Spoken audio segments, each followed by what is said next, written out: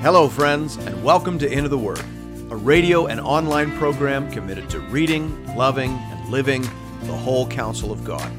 I'm your host and Bible guide, Pastor Paul Carter. Your word is a lamp unto my feet. If you have your Bible with you, I'd love you to open it now to Exodus chapter 27. I mentioned a few episodes ago that 13 of the final 16 chapters in the book of Exodus deal with the topic of worship. That's a huge block of content in proportion to the book as a whole. Douglas Stewart draws out the obvious implication. He says, worship is the first, most basic response of a true believer to the true God, closed quote. And so while it may seem strange to us that so much word count is devoted in Exodus to the instructions regarding the tabernacle and its various furnishings and implements, the principle here is that worship actually should command a fairly large percentage of our time, talent, and treasure. Worship is a big rock, to borrow some terminology from Stephen Covey. Worship isn't just something that we jam into any remaining cracks and crevices in our lives. Worship goes in first. As Christians, we would want to consider that part of the symbolism behind our practice of gathering on the first day of the week. We would want to consider this as part of the rationale behind our practice of giving generously, not of whatever is left over at the end of the month, but giving to God our first and our best. Worship is a big rock for all true believers. It is part of how we communicate that God is first and center in our lives, and it is part of how we curb our natural inclination toward selfishness, idolatry, and isolationism. Worship turns us outward and upward, and in doing so, assists us in becoming the people we were created and saved to be. Thanks be to God. Hear now the word of the Lord, beginning at verse 1. You shall make the altar of acacia wood, 5 cubits long and 5 cubits broad. The altar shall be square, and its height shall be 3 cubits. And you shall make horns for it on its 4 corners. Its horns shall be of one piece with it, and you shall overlay it with bronze. You shall make pots for it to receive its ashes, and shovels and basins and forks and fire pans. You shall make all its utensils of bronze. You shall also make for it a grating, a network of bronze, and on the net you shall make 4 bronze rings at its 4 corners. And you shall set it under the ledge of the altar, so that the net extends halfway down the altar. And you shall make poles for the altar, poles of acacia wood, and overlay them with bronze. And the poles shall be put through the rings, so that the poles are on the 2 sides of the altar when it is carried.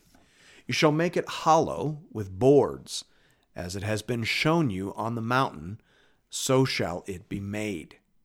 You will recall that God has been describing the construction of these various items from the inside out, that is, in a descending order of holiness.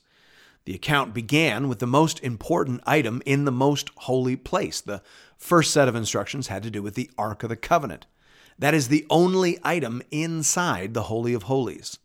After that, we had the instructions regarding the 2 most important items in the holy place, the table and the lampstand. Following that, we had instructions for the curtains and the frame for the structure itself. Now, here in chapter 27, we have moved outside into the outer court. And once again, God begins with instructions concerning the most important item in the outer court. And that would be, of course, the bronze altar. And you would likely have already noticed that as we move from the inside out, so also we are moving from precious to less precious materials. The ark was overlaid in gold, but the altar in the outer court is overlaid in bronze. Remember, as J. Alec Motyer told us in chapter 25, the tabernacle could make a strong bid to be the greatest of all biblical visual aids, closed quote. So everything means something. The tabernacle was a physical structure, but it was also a living and breathing communication tool. Now, there are three names for this altar described at the beginning of chapter 27. It is called the altar of burnt offering, the altar of bronze, and the outer altar. Each of those names relates to its function and serves to distinguish it from the altar of incense that was located inside the holy place. So it is called the altar of burnt offering because that was the main offering that was offered on it. It was offered twice daily, and so it is particularly associated with that particular rite. It is also called the altar of bronze to distinguish it from the altar of incense, which was made of gold or overlaid with gold. It is called the outer altar because it was in the outer court, whereas the altar of incense was in the holy place. As for why the altar of incense is not described until chapter 30, that is a bit of an oddity and a mystery. I mentioned that the general pattern in Exodus is to describe these items from the inside out and in descending order of holiness. The altar of incense, however, breaks that pattern. It is described in chapter 30, a chapter we haven't come to yet, a chapter that many scholars consider a sort of appendix to the main instructions. Nahum Sarna comments on this apparent oddity. He says, "It is surprising that the instruction to build an altar for the ritual burning of incense in the tabernacle is not included in the main pericope. A possible answer is that although incense is foretokened in 25:6, it plays no role in the installation ceremonies of the priesthood. Hence, notice of its use is deferred until those directives are completed." Closed quote. That may well be it.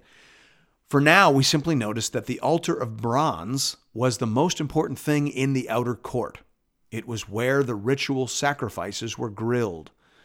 The altar itself was made of wood and overlaid with bronze. It was square in shape, about 7.5 feet wide and deep, and then about 4.5 feet high. For those more comfortable in metric, that's about 2.3 meters square and 1.35 meters high. The altar was hollow, meaning that below the bronze grating there was an empty space that was likely filled with earth and rocks, as per the instructions in Exodus 20, verse 24. The altar, like everything else in the tabernacle, had to be portable. So when it was moved, the earth and stones would be removed and the structure would be carried by means of the poles that were inserted through rings attached at the sides. At the four corners of the altar, there were bronze horns. These had practical and symbolic purposes. Practically, they were used to help tie down the offerings, as per Psalm 118, verse 27, and they were also the place where a fugitive might come to seek asylum, as per 1 Kings 1, 50-53.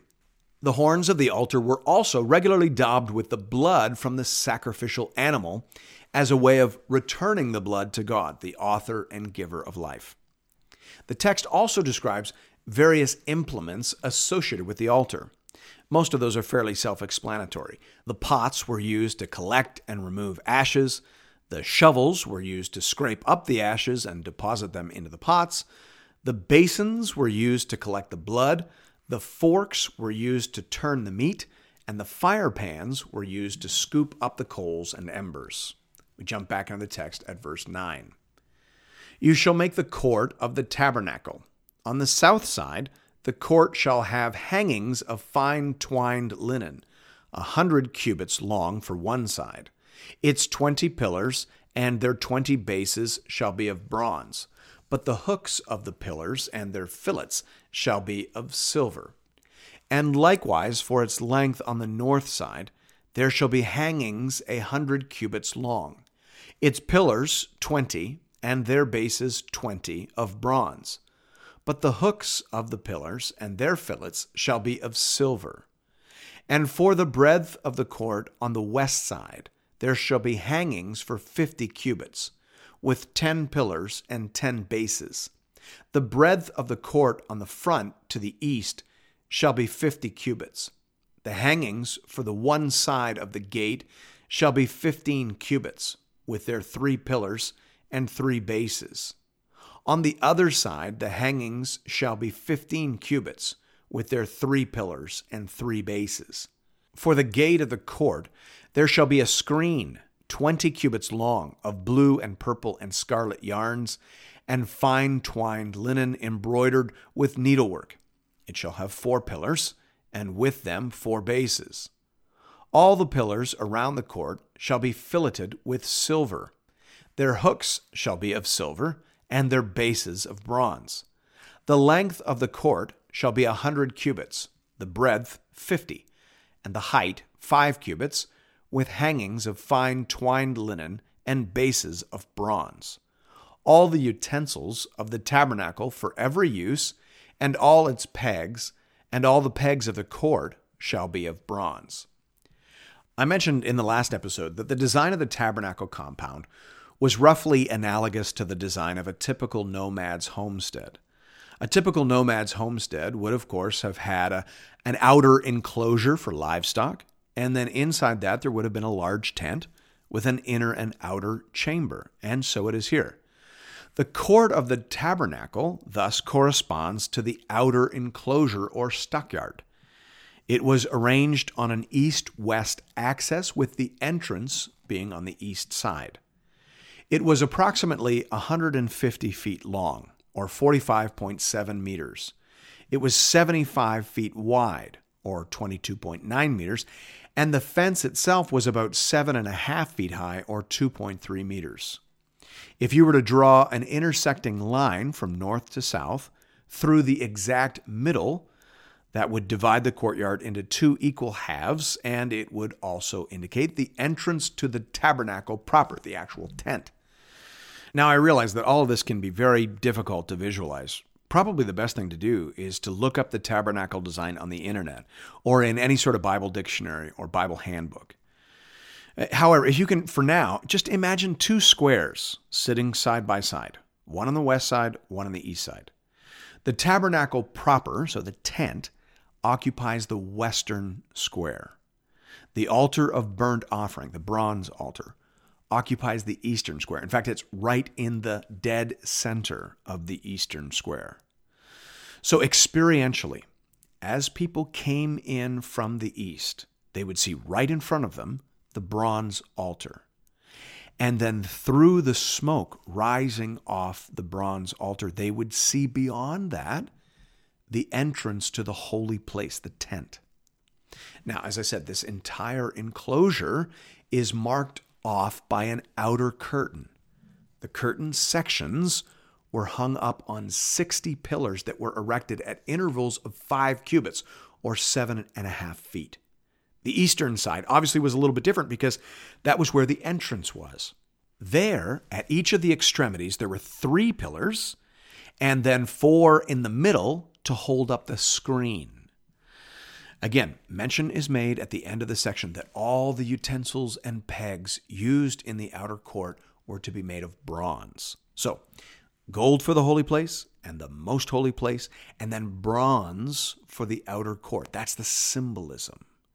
The closer you get to God, the purer everything needs to be. That's the idea. And of course, that's not just an Old Testament idea. We see the same thing in the New Testament. The Apostle James in James 4:8 says, "Draw near to God, and he will draw near to you. Cleanse your hands, you sinners, and purify your hearts, you double-minded." Close quote. The Apostle Paul in 2 Timothy 2:21 says, "If anyone cleanses himself from what is dishonorable, he will be a vessel for honorable use, set apart as holy, useful to the master of the house, ready for every good work." So Old Testament and New, if you want to be close to God, if you want to be used by God, if you want to be a part, if you want to be at the center of what he's doing, you need to purify yourself because God is holy and he is of purer eyes than to look upon evil. We move back into the text at verse 20. "You shall command the people of Israel that they bring to you pure beaten olive oil for the lamp, that a lamp may regularly be set up to burn. In the tent of meeting, outside the veil that is before the testimony, Aaron and his sons shall tend it from evening to morning before the Lord. It shall be a statute forever to be observed throughout their generations by the people of Israel." Back in chapter 25, an initial allotment of oil was mentioned along with a variety of other things needed to get the tabernacle up and running. So this, then, is a commandment related to the perpetual ongoing supply of oil needed for the regular functioning of the cult. And I use that term in its technical sense.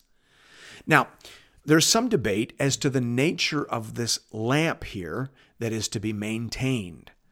Some see it as referring to the menorah, the golden lampstand, but that doesn't seem quite right, given that this lamp is specifically said to be outside the veil, that is, before the testimony.